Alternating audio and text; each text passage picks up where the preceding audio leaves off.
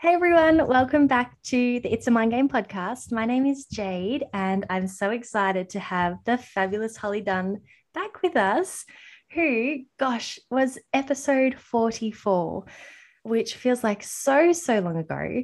If you haven't listened to that episode, I highly recommend you go back and have a listen because it is quite an epic conversation.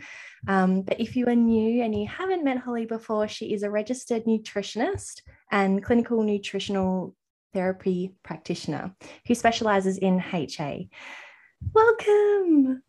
Oh, thanks, Jade. It's so lovely to be back. And we were just chatting before we hit record, and you told me it was episode 70, 71, 73. We're around there by now, yes. I can't believe it. So it's absolutely fantastic to see sort of the progress in the podcast, and so thank you very much for having me back. It's great to be here. I've been hanging out because I know with our time zones it's a little bit trickier to organize our podcast episodes, but nonetheless, I'm glad we finally got something that could suit us both, and now we're here. We obviously had some contact beforehand, and you have written a fantastic blog about whether women should calorie count or not calorie count during their HA journey. And, it was such a great idea to bring this to the front line because for the most part, it's the most confusing part of HA because you've got the addiction side of things where maybe you can't give up calorie counting and it's kind of feeding that. It's like, oh, but I have to make sure I'm getting X amount of calories. Otherwise, I'm not going to recover my period. And then there's all this focus on it. But then you've got the other side of, oh, maybe I can't recover if I'm not counting because I don't know if I'm hitting my targets. And then it's such a topsy-turvy sort of predicament. I guess if we could talk back to our personal experiences before we lead in. So for me, I did calorie count early on in my weight loss journey. And then I stopped when I started intermittent fasting because that was some sort of mental loophole of, I know I'm still restricting fairly easily because I'm intermittent fasting. And then that faded. And when I learned of HA recovery, I learned the calorie targets and I had a serious think with myself and thought, you know what, I'm too sensitive to that app. I just obsess over numbers. I'm just going to load up my foods with peanut butter and oils and salmon and avocados, and I'm going to eat the cake if it's a birthday, and I'm just going to eat till I feel full. And what calories I was getting, I've got no idea. Was I eating more? Absolutely. What did you do with your HA recovery? Did you calorie count or did you just start eating more? So it's really interesting because I think when I was recovering, I actually wasn't aware of this number, right? This sort of standard that we now have around HA recovery, which I'm sure we'll talk about, is obviously very useful for lots of reasons. But like you, earlier on in my sort of orthorexia and my HA journey, there was an element of calorie counting for a while, and so for me, my journey out of HA was very much, as you say, there was none of that. There was absolutely no calorie counting at all for me. It was very much about, okay, what foods am I missing? What do I feel like? And I think the hunger element and hunger and fullness element is important, but that satisfaction element became really big for me. Like, I want to eat these lovely rich foods, and like you say, if I feel like a piece of cake, that's part of a healthy balanced diet. And I think it was just very much more about it was almost like an intuitive eating because I didn't formally try an intuitive eating protocol or plan, and not that that's a diet, but I did find my way there, sort of on my own, really, which sounds like you did as well, Jade. I think in terms of, sounds like, your whole approach to it sounds really balanced and intuitive, and trying to come back to that playfulness around food, that curiosity. That was the journey, really. And for me personally, I could not do that if I was reducing food to arithmetic and using calories, which I'm sure we'll talk about, because obviously there's a lot of benefits, but potentially some pitfalls as well. I love how you described it as like playfulness and curiosity, though, because there's so much fear and I guess negative energy around food when you need to eat more of it, given we've thought for so long to eat less. Or even from the orthorexia side of things, you're not always necessarily trying to eat less, you're just eating high nutrient dense foods, which so happens to be low calorie. So there's so many avenues to it. But I guess if you can look at introducing new foods and increasing your calories as a bit of an adventure, it does take that scary edge off it, because rather than being like, I have to eat something high fat, it's so much more calories, it's more like, oh, what does peanut butter taste like with dates? That sounds fun. Let's try that. Even if I have a bite, that's okay. Let's just, do I like the flavor? Do I like the texture? How does my gut feel when I eat it? Like, there's so many questions we can ask ourselves about what we're enjoying about the food as we eat it, as well as how we feel after it. And I guess sometimes calorie counting can sort of prevent that, because as you said it, you're just looking at it as a calculation, not an experience. It's purely numbers.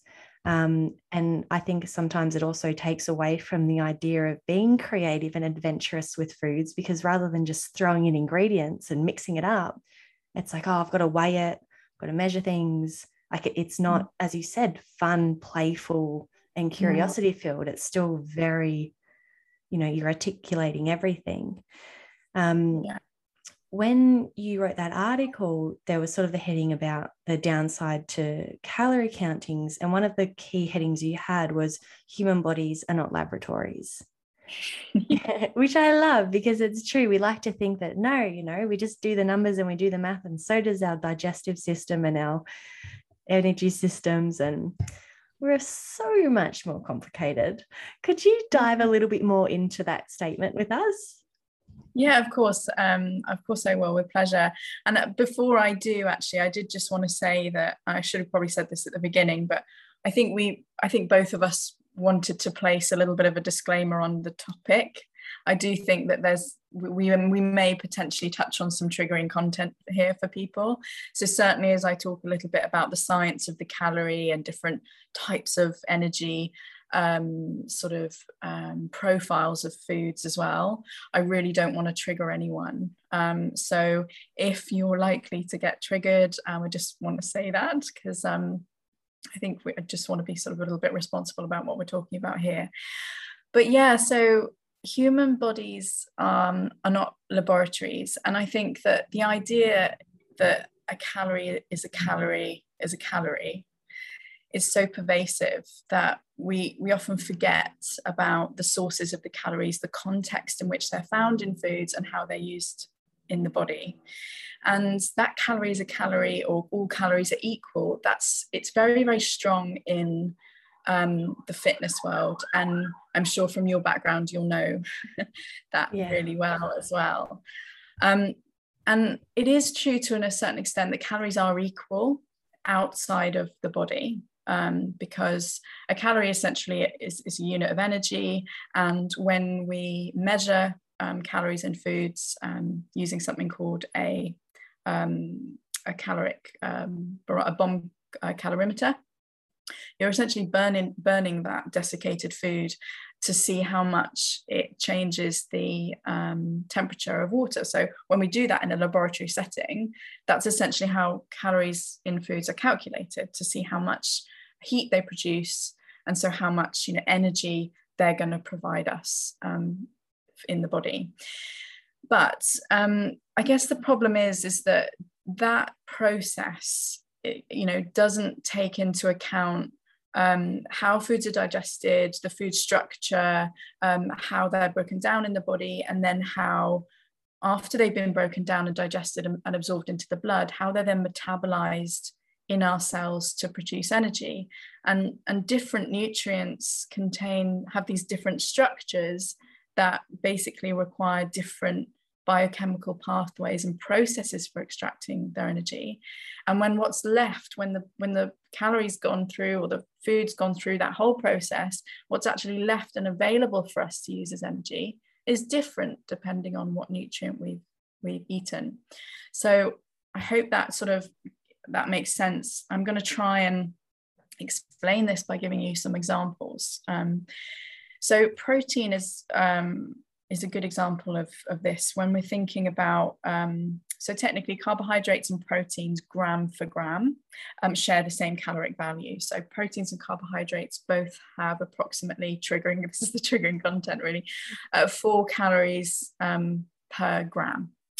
But the calories in protein are only 70% available to us for energy. So once they've been metabolized for energy, and metabolism is that energy releasing process that occurs after digestion and absorption. The energy left is only 70%. So that's different to the carbohydrates and the fats, where in fats you've got around 90% energy or caloric availability. So I think that in itself, you think, okay, right, so fat-rich foods are going to be naturally more energy available. But then if you take another example, so something like nuts is a great example of this. Nuts are well known for being, really energy dense. They've got a high fat content, but nuts as part of a healthy, balanced diet. And, there have been observational and experimental studies on this, show that when humans, eat nuts, they introduce in studies where people are eating sort of an extra portion of nuts a day, it makes absolutely no effect. It has no effect on their body weight. So by a sort of process of elimination, it makes this means that there's been no difference on that person's energy balance. And the reasons for that. So just to clarify, just in case anyone's, based on the study that you're coming from, it's, let's say someone's having X amount of calories a day with one portion of nuts, like general serving, they've added in a second serving. So their overall calories have increased by whatever that nut portion is, yet their body weight has stayed the same. Yes, exactly. Okay. Awesome. In the studies, so there's different types. Because I'm sure heaps of people heard that went, yeah, right. Like their calories went up. Of course their weight went up. But yeah, so the observational studies, no, it's a different type of study. In experimental or an interventional study, yes. Although how closely we could monitor whether or not someone was reducing their calorie intake in another sense is not entirely clear. But I think when someone is prescribed, so the point is when they're prescribed, just please can you eat an extra 100, 200 grams of nuts a day or whatever it might be, their weight didn't change. And one of the reasons for this is essentially the mechanisms involved in appetite control, the dietary induced thermogenesis. So that's how much heat is released from the foods, how much heat release is in the food. How much heat the food releases when we metabolize it. And things, other discrepancies around how energy available, that's how food available energy is in that food. God. It's quite the tongue twister, but you are making perfect sense. Good. So essentially in this respect, when we're talking about human bodies not being laboratories, we have to take into account the composition of the foods, and how food is packaged up in what we're eating. And when we're thinking of bringing this back to HA, or recovering from disordered eating or any form of relative energy deficiency, calories themselves don't always translate, and essentially, if we're eating a lot of these very thermogenic foods that are metabolized in a certain way, that they're very helpful for us, but we may actually not be reaching our calorie requirement. We may still not be getting enough energy simply because of the foods that we're choosing. And we have to just be mindful of what we're eating, the way that those foods are put together, and also things like the way we prepare them and combine the foods as well. So that's really a separate point.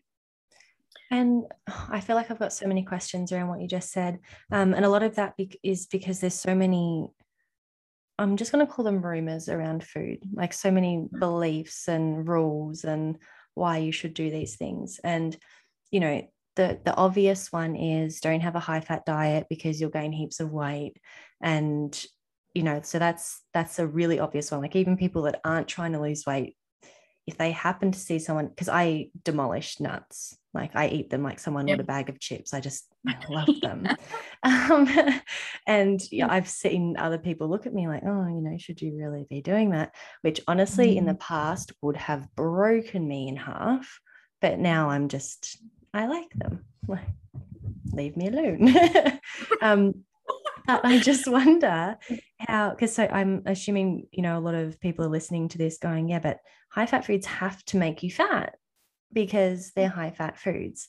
And I guess my second question around that would be, is another common belief is that if you have carbohydrates and fats together in a meal, you're going to store so much more fat than if you had your fats with just a protein or your fat by yourself, or, you know, there's this, and I understand your digestion works differently depending on the macronutrients you've got coming in. I just wonder, given that you've actually got the science behind these things, what are they trying to suggest when they say if you have your peanut butter on, with dates, referencing back to that one, that you're going to store more fat? Like, is that actually a thing or? So yes and no. I think peanut butter with dates is probably not the best example of this, because that's a really healthy combination, by the way. In terms of those are actually fiber-rich foods that are packaged up in a certain way that are, you know, that's not an highly, both of those foods are potentially processed. You know, they've both been through processing methods. So the peanut butter, for example, has been blended. It may have had salt added, it may have had sugar added, it may have had palm oil added. These are all relatively normal processing methods. The dates have been dried, they may have been sprayed. You know, these are standard processing methods that occur in pretty much all foods that we eat these days are processed to a certain degree. You know, bananas are sprayed with a hormone so that they ripen adequately. It's very, very difficult to find a food that's not been processed. But when we eat foods that are, so if we were going to combine fats and sugars, you know, natural or otherwise, in an ultra processed way. So these are ultra processed foods, are foods that have been processed to a certain degree whereby they no longer resemble something that we could we find in nature, or we could even replicate in the kitchen or in a restaurant. You know, you're often going to be, you know, finding the ingredients on the back possibly that you don't recognize. And there's nothing wrong. And again, all food, really important to say, there is a place for ultra processed foods absolutely in the diet. All processed foods matter, but when we're eating a lot of these foods tend to be lower in protein and fiber. They're higher in salt, sugar, and fat.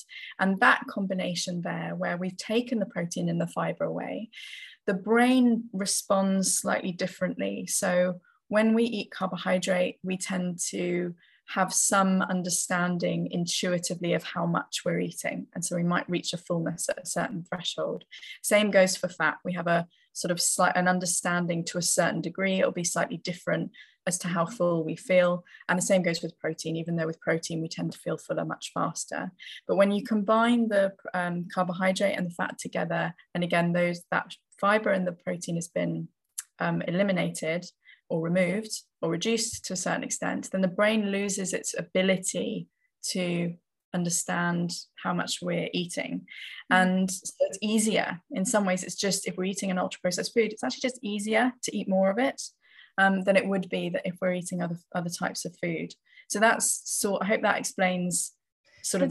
That's a really great response, and thank you so much for clearing that up, because for one, I definitely don't want anyone thinking that I'm demonizing this combination. Like, it's purely a question on that rumor or belief that people have. And how you actually finished off the answer to that is how, I guess, the consumption of that combination is so much easier to consume. And that tends to be why those sorts of foods are encouraged during HA and ED recovery, because it's just a lot, as you said, it's a lot easier to consume. So it's not that we're trying to put you off track from your healthy diet that's all fruit, veggies, and meat.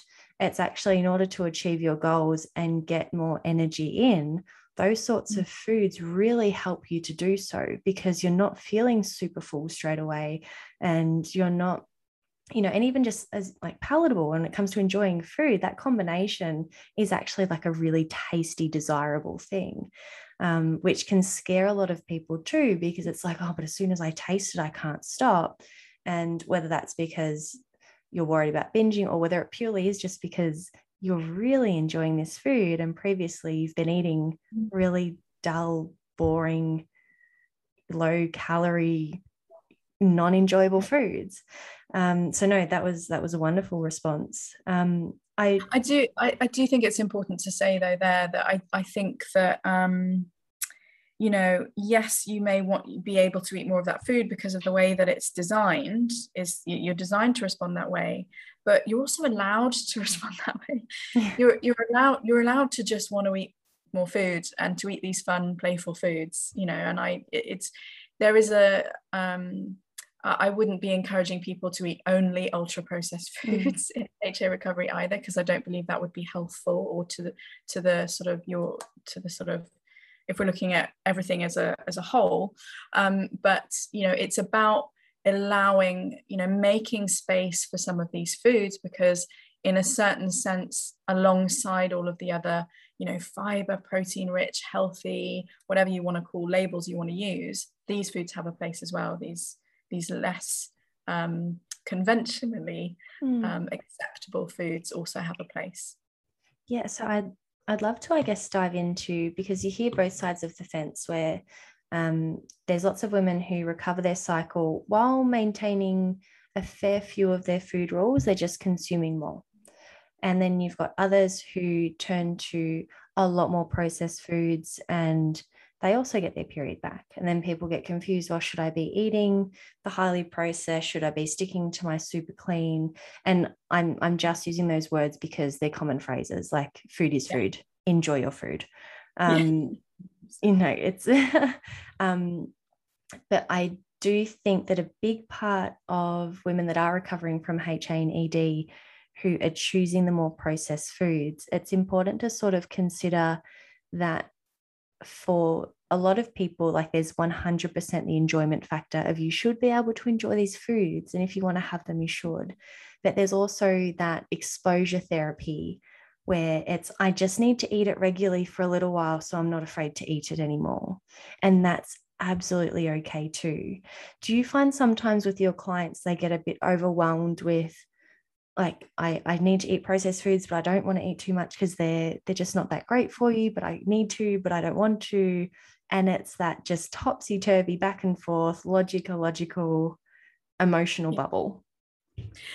Yes. so definitely. And I would say, what I would say is, I love what you just said there about exposure therapy, because I feel like that's exactly the process of recovery. It's not overwhelm, it's being gentle, appreciating it takes time, but that consistent challenging yourself each week or each day with a food or a meal or a habit, or eating at a different time, or something that makes you feel uncomfortable, is really important. And a lot of the time when I'm working with clients, we're not just looking at just getting the period back in isolation, because we're looking at, okay, what else is going on for this person in terms of their health, and often they're presenting with other symptoms that I'm also trying to address. So we're looking at, and I'm also it's really important to me that I'm not taking someone straight, out of the way that they want to eat, to, obviously I'm going to challenge, but I feel like this is a way, the way that you eat right now is a product of years of habits, and there's a huge amount of attachment there. So, and I also want people to be eating some of those, and again, just using the labels, because we're used to using the labels, some of these more healthy foods. That's also really important. But if we're eating too much of all of those sort of health fibrous foods, the other symptoms like bloating can be really, really common and feeling uncomfortable. But if we're going to just eat the ultra processed foods, obviously that's going to create potentially its own issues and problems. So it's absolutely about understanding the way that person eats, making small minor adjustments, making some tweaks to help them choose some more energy or calorie available types of foods in certain, in their breakfast, for example, or lunch, and then maybe challenging that lovely exposure therapy idea that you use, weaving that in at times. And just, it has to be gentle, because there's no sort of strict plan with it, and we're all individuals, what works for one person really doesn't work for someone else, and everyone starts at a different place. Everyone is starting from somewhere different. So my biggest challenge at the beginning is really trying to understand, okay, how is this person eating, and then how are they operating? What are the other sort of lifestyle? How are they moving? What are the sort of stress factors and going? What does their day look like, essentially? And then going in with some small minor adjustments here and there, and just trying to see what we can do that isn't going to scare someone, because we can actually scare people away, and that means that they don't get the help that they need. So but I don't want people to lose enjoyment or either from the way that they're eating. So it was a very long-winded response to your question. No, it was absolutely perfect though. I guess thinking back to the human bodies are not laboratories, you said the energy availability for protein was 70%, fats are 90%. What's carbohydrates? So fats are around 98%, and carbohydrates around 92%. So quite similar. But it's interesting because the calories in the proteins and the fat and the carbohydrates they have the similar value. They have a similar value in those, but they're less. And again, there are a few other factors here in terms of the way we prepare the food is also going to make a difference. And the way we combine foods is going to make a difference as well. So talked about that a little bit already. In terms of preparation methods, cooking and blending and juicing makes a difference. So if I'm not happy, if you're still somebody who's just not happy with eating some form of ultra processing foods, then actually blending your foods or juicing them or cooking them down, that can be a really helpful way to make the energy in the food more available to us, because essentially most cooking processes are an extension of the digestion process. So we're actually starting to digest the food essentially outside the body. So we're reducing the work that the body has to do to have access to that energy in the food. And then just being mindful of how we're combining foods as well, because that also can make a difference in terms of how quickly foods are broken down and released as energy. And I think there are a few other sort of nuances there as well that I talk about a little bit in the article, which might be helpful. Yeah, because I think the preparation and consumption is something that can definitely be overlooked. And even, because the whole juicing thing was quite a craze for some time. And I remember some people, keep the pulp, others would take out the pulp.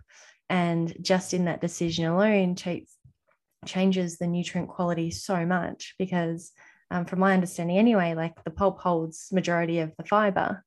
And, the fiber is what helps you digest the sugars really well. Is that correct?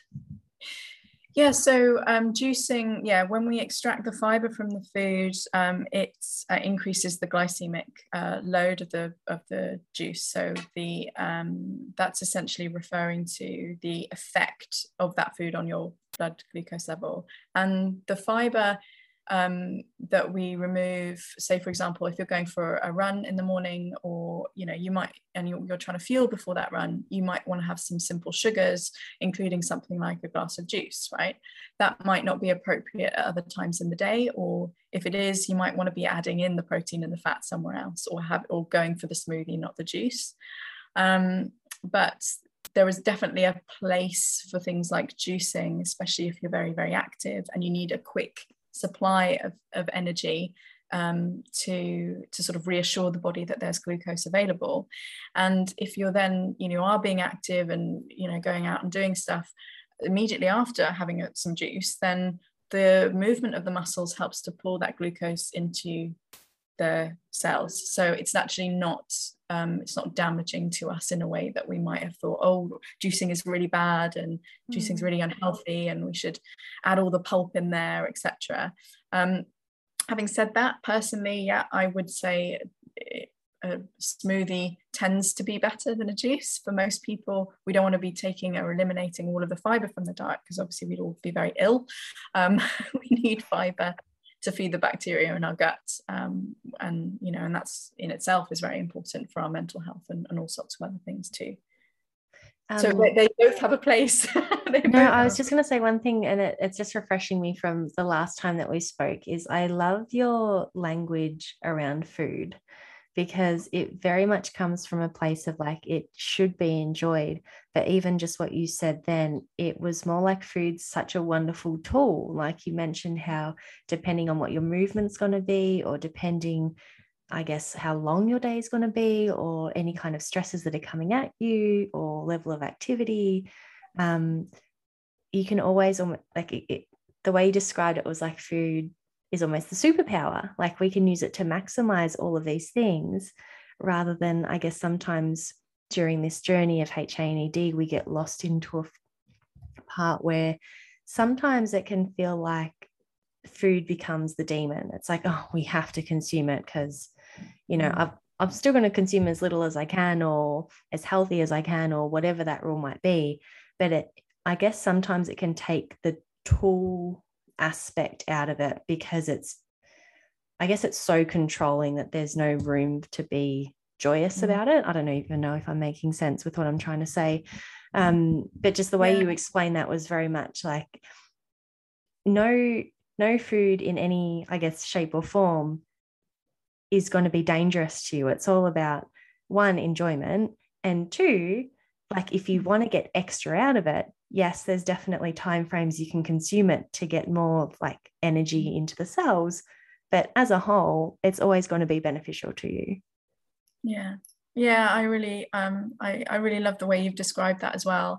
And you actually sort of alluded to something there around, when we're recovering, and there's this temptation, isn't there, to think of, okay, so there are going to be there's a right way to do this, there's a right way to recover, there's a right number of calories, there's a right set of foods that I need to recover. And that in itself, that's a sort of the mindset and the behaviors there that have led us to this place in the first place are sort of coming into this sort of whole recovery process. And to a certain extent, we want to let go of those and just allow ourselves to let go from this need to control, possibly is a word, but also micromanage or whatever it might be. But there is that element that actually, no, we do just need to let go, and that in itself is the challenge. That's what becomes the challenge, not reaching that quota or that calorie quota a day. And I think in order to find that sort of intuitive eating approach, because I think diet culture's sort of taken the joy out of intuitive eating, because now it's a new form of diet protocol. If you searched on Google, that's right, like it's because you've got a calorie restricted meal plan for your intuitive eating, and it defeats the point. But did you find, whether it be from your own experiences or from working with clients, you've got those first stages of recovery where you're deliberately and consciously including new foods because you're trying to change your gut microbiome, you're trying to get over some fears, you're trying to rediscover what food you like, what food you don't like, because that's okay too. You can add in some things and go, oh, like I just don't like it. But I just lost my train of thought. No. Oh, I guess, sorry, intuitive eating. There we go. I've got it back. I'm so sorry, guys. I'm so sorry. Did you find that some of that, I guess, exploration early weeks, months, however long, that were very conscious and specific, that is what led you into intuitive eating? Because once you sort of got over the hurdle of, all right, I'm going to try new food today, I'm going to add in some fats today, or I'm going to add in a bit more protein, or whatever those little baby steps you took to start recovering from HA or ED.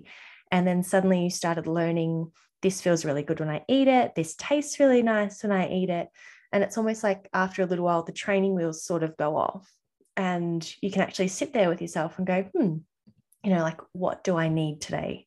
What do I feel like today? What am I going to enjoy today? But it's almost like you needed to put in conscious effort to explore before you could get in tune. For me, I don't I can't really say that I felt because my recovery was such a sort of winding process. I was very much learning, and I've always had I've always come from a place of really appreciating and loving food.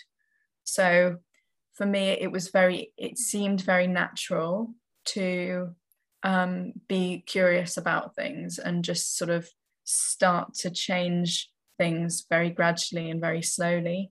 No, I don't think I had like a rule book or like a sort of a list of things of targets, that I wanted to do this week personally. I didn't have a set, I really want to try and have a pizza tonight. I didn't have that kind of approach. It was very much feeling my way into why don't I just be a little bit more spontaneous, and why don't I just sort of switch things up? So it was, it felt a lot more, I guess this is going to sound really weird to say, but I think my intuitive eating process was very intuitive, actually. No, but it's important to share because everyone's journey is different though. So for you, as you said, it was more of I'm going to be spontaneous with my meals. And it's very important for me to say, actually, that as a nutritionist and as a nutrition professional, I was in a different position. I was coming from a place of knowledge and privilege, because I knew that a lot of foods were helpful, and I knew which ones were helpful. And so my ability to switch off parts of my brain and then turn on other parts of my brain was just there already. So I think for some people who possibly don't know where to start, it might have to be a little bit more structured and a little bit more, working with someone or even a friend or a coach or a family member to challenge you, then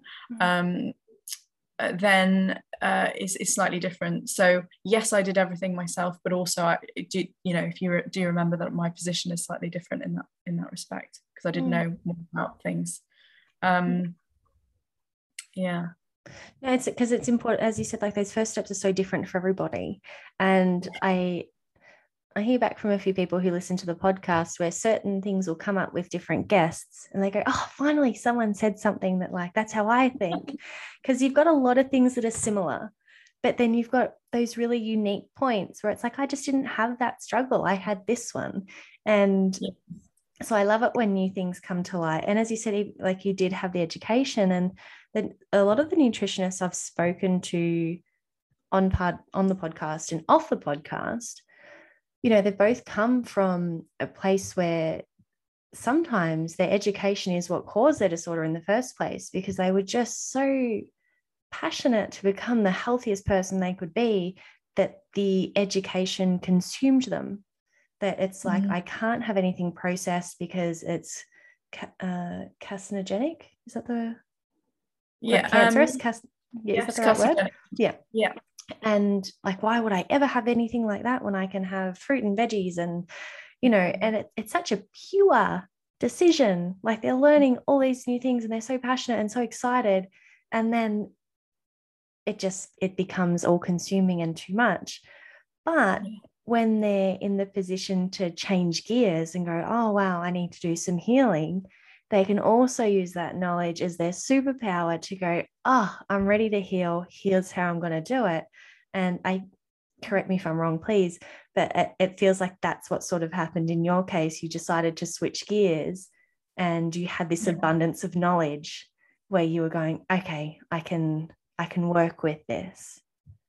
Yeah, that's definitely right. And I think coming, I would say there's a very, very high, I don't have a percentage or a study to back this up, but I would say so many nutrition professionals will be coming from a place of disordered eating. In fact, it's what leads them to it. That, as you described, that knowledge either to fix something in the first place, or possibly it triggers something for people, but so common, incredibly common, and even where it's not necessarily exposed or spoken about or admitted to, or people don't feel confident. I do always feel that there's people, there's something, but that in itself really only aligns to the fact that around 75% of us, especially women, 75% of women will have some form of disordered eating anyway. And this is where we come to, okay, what's disordered eating, and what's an eating disorder, and what's normal eating, what's a normal relationship with food? And it's is there one? I think, as it's probably a question anyone who engages in a diet, and we're all victims of diet culture, that's a form of disordered eating.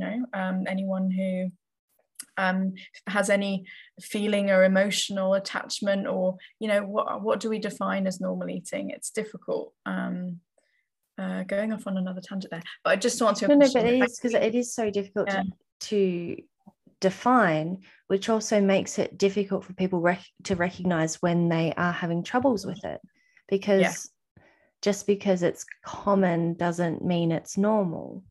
Something I think about a lot is if you go to like a lunchroom or a dinner or something like that, it can be quite common especially when there's a really large menu, from salads through to burgers through to, like they've got just everything you can think of on one menu. And people kind of do the gaze and the suss of what everyone else is eating. And not always. Sometimes you go out and everyone just goes, this is what I want, and I don't care what you order. But it's depending on the group of people, or sometimes is it work? Is it your study buddies? Is it, what a sporting group? They kind of look and go, all right, well, I'm going to order based on what you order. What are you getting? And it's a silent look, but everyone knows what's going on. Everyone's reading the same scene. And like, don't get me wrong, there's nothing wrong with it, because it is common, but we should be in a position where we can just own our decisions on our food choices and not have to suss out who else is eating what on our table.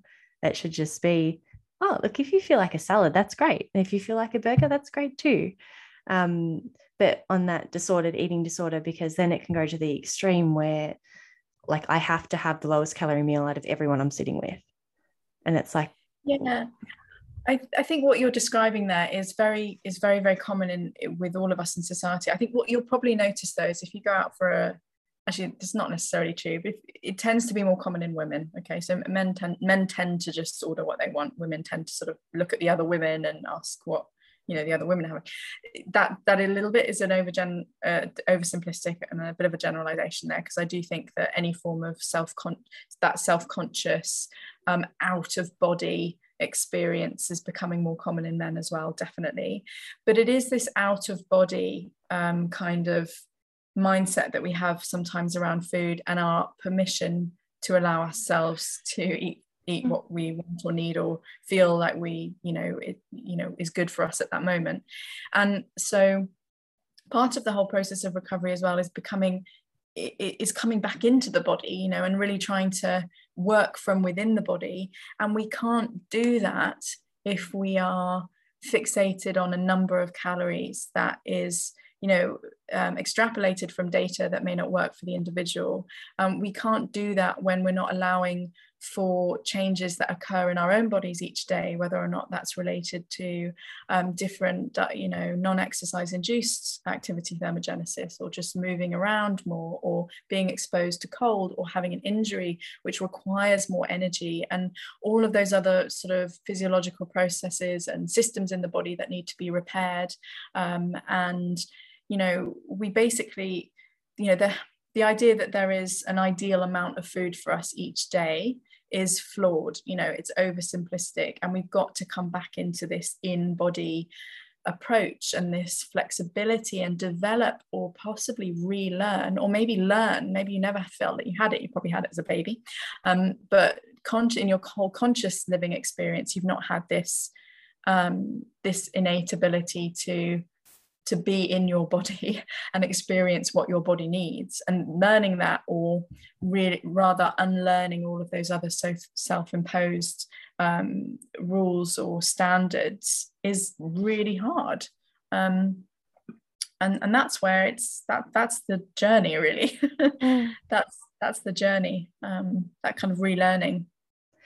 I guess you led us perfectly into the idea that the energy requirements aren't static, which is what you just mentioned, because generally government health guidelines and things like that say, I think it's 2,000 calories a day, and just say something that broad is mind-blowing when people's daily stresses, health conditions, sporting activities, NEAT requirement, there's just so many things involved with what your individual body needs on a day-to-day basis, including what stage you're at of your menstrual cycle.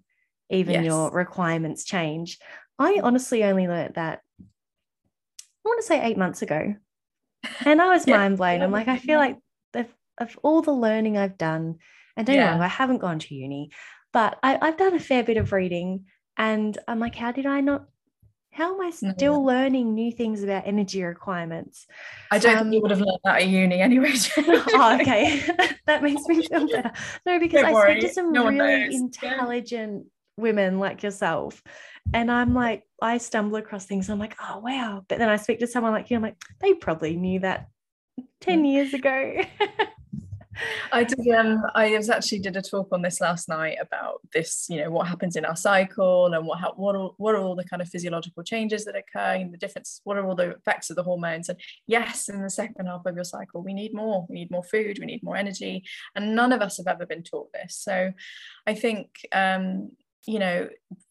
really understanding and respecting that day-to-day change and shift, and that everything we have to develop that flexibility is important.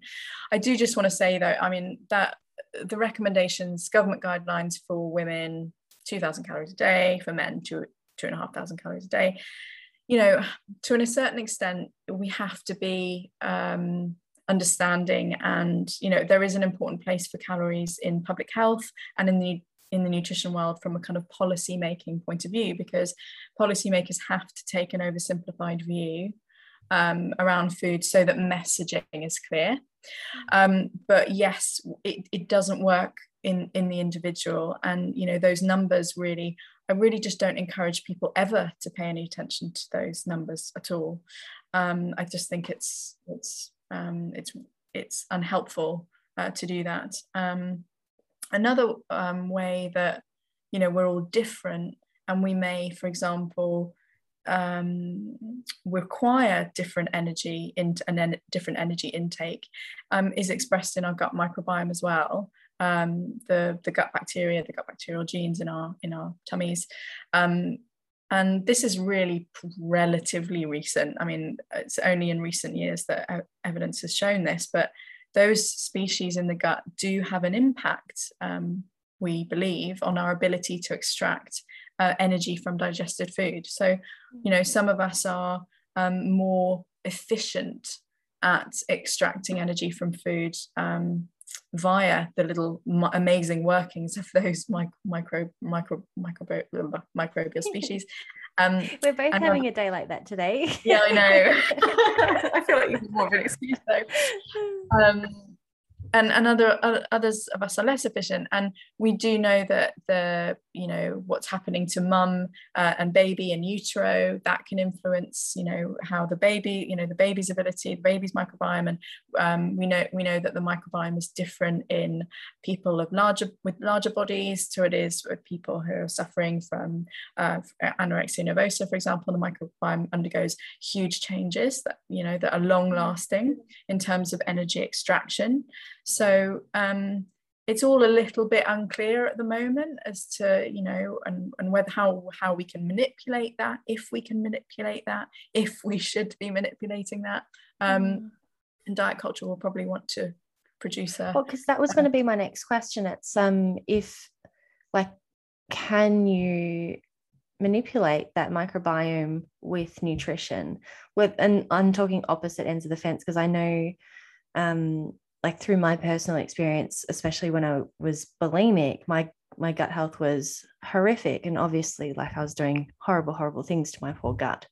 But I did find that over time, when I was no longer bulimic and I slowly started introducing foods, that my digestion improved and I could tolerate a lot more foods. And overall, my symptoms just reduced nearly next to nothing. They just totally went away.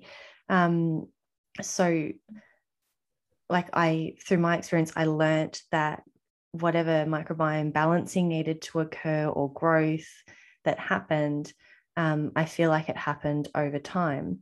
But is there some level of capacity to change your microbiome? Is there the potential that just like a fingerprint, I guess I'm trying to get at, because we are so unique and individual, could it be that we've just got our own sort of imprint of microbiome, and you can play around a little bit, but for the most part, your makeup is your makeup? I've actually got no idea. I'm just really curious. Well, I don't have the exact answer 100% for you, because I don't believe that we know it 100%. But yeah, 100. But can we influence it at all? 100%, yes. We do know that changing the diet. My computer wants to shut down, so I'm just telling it, don't shut down now. Please don't. Yeah. So let me just move that. Okay. So we know that we can 100% influence the microbiome through our diet, and other lifestyle factors as well. Even things like exercise and stress can influence our gut microbiome. But our diets 100% can influence, and more our diets, I should say, and the different types of fibers that we consume in our diet than supplements and probiotics themselves, as in probiotic supplements. But using foods, natural probiotic rich foods, prebiotic foods, diversity in the diet is really important. And 100% we can influence that microbiome. We know that very, very clearly. There's been lots of different studies in different types of areas looking at how that microbiome will change. And we can also lose it very quickly. So for example, in a starved microbiome in someone who's suffering from a severe form of eating disorder, or someone going on a crash diet, or there have been some fascinating studies on people doing an ultra-processed diet. I think Dr. Chris Van Tulleken did an amazing TV show where he, went on a 6-week, I think it was 6 weeks, that might be incorrect, but ultra-processed food diet, and noticed, and then, saw what happened, that there were all sorts of changes that happened to his brain chemistry, but also his microbiome. So there are all sorts of ways in which we can be sure that we can influence the microbiome. To what extent we can influence the microbiome in terms of energy extraction and energy balance, I'm not sure we're really there yet in terms of the research, but it's just one of those, I'm sure it's a matter of time before we know more about that. Yeah, well, it seems like it's it's picking up a lot of speed, that research, because as you said, it still is relatively new. I don't think I ever even used the word microbiome until oh gosh, I'm going to say 10 years ago, but that could be an exaggeration as well. But then once I sort of started looking into it, things just progressed. I want to wrap things up, one, before your laptop dies, and also because we said we would limit our chat and work within our means rather than go on a ramble, because it's so much fun to talk to you. I could so easily ramble for days. I guess in summary, do you believe that women should count calories in HIIT recovery? Do you think it's really personal decision? Because given what we've discussed today, it's like there's so many influences on calories, just on the whole mindset side of things and your disorders, let alone the idea that you need to consume X amount to recover your period, let alone the idea that the energy availability actually in the foods versus the calories. Like, we've covered so many diverse parts that go, oh, okay, I'm rethinking this. Like, what should I do? What are your recommendations, guidance around the idea of it? So I generally will always want to speak to the person, know more about the person, understand how they've got there. If calorie counting has been a big part of their journey, that's a factor. I don't think there is a right or wrong for everyone. I don't think the answer is the same. I think everyone has to a certain extent, understand the implications of calorie counting and what calories don't take into account. And hopefully we've covered some of that today, and then make, their own informed choice about it. Generally speaking, and again, it does depend on everyone. Everyone is different. I'm not a huge fan of it. I do really encourage people to stop all tracking all things, all data, all numbers, steps, calories, just sort of becoming a little bit more flexible and being, that in-body experience, and really trying to sort of get back to seeing what happens when we eat food just the way we want to eat food, and then seeing what happens, and sort of saying, oh, let's just a little reflect on that. So definitely not, I'm not the biggest fan. I think that's probably quite clear. But I think it is important to mention that, counting calories may be necessary in, when recovering from an eating disorder under the supervision of a nutritionist or a registered dietitian, in conjunction with a medical team, and psychological support. So that obviously is a different scenario, and again, it does depend really.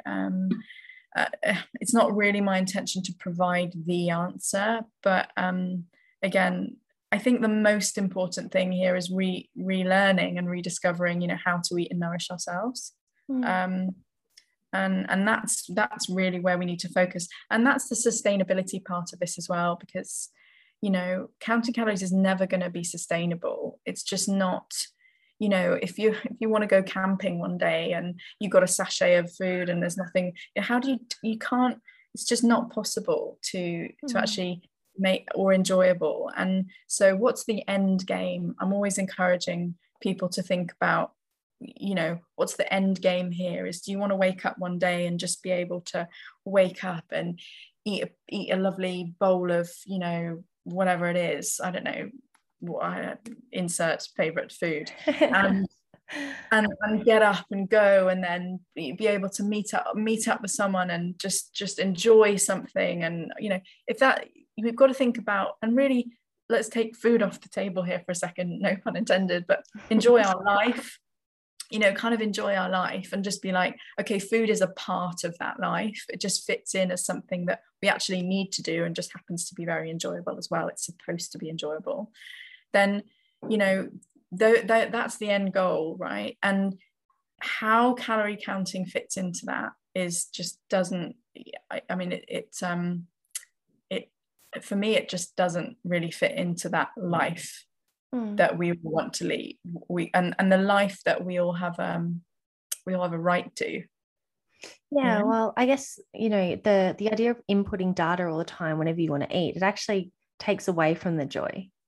And I guess that links into the curiosity and the spontaneity and the pleasure around food, because it's like, well, how much pleasure can you experience if it's got to fit in a box or in a number or scan a barcode or like incidentally you're blocking that experience.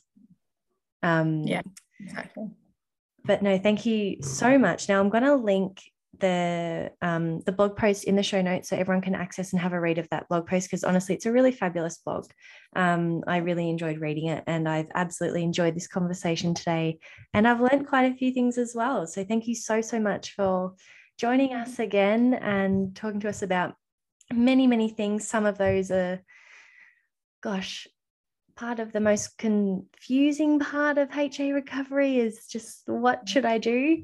But hopefully the insight and the education has given our listeners some more insight to make some empowered decisions about the next steps to their journey throughout HA and ED. So thank you so much, Holly. I love chatting with you. Thank you, Jane. Lovely to have been here again. And yeah, thank you for having me. I already can't wait till next time. Well, what are we going to talk about next time? I think, we should, we'll have a few chats. I think there's probably thousands of things we will have all the chats. But until then, I'll see you next time. Thank you, Jade. Bye. Bye. Thanks so much for listening in on today's episode. I hope you enjoyed it as much as we loved recording it. Please share it with someone who you think might also like it, and subscribe to the podcast to stay up to date with further episodes. Thanks again for being here.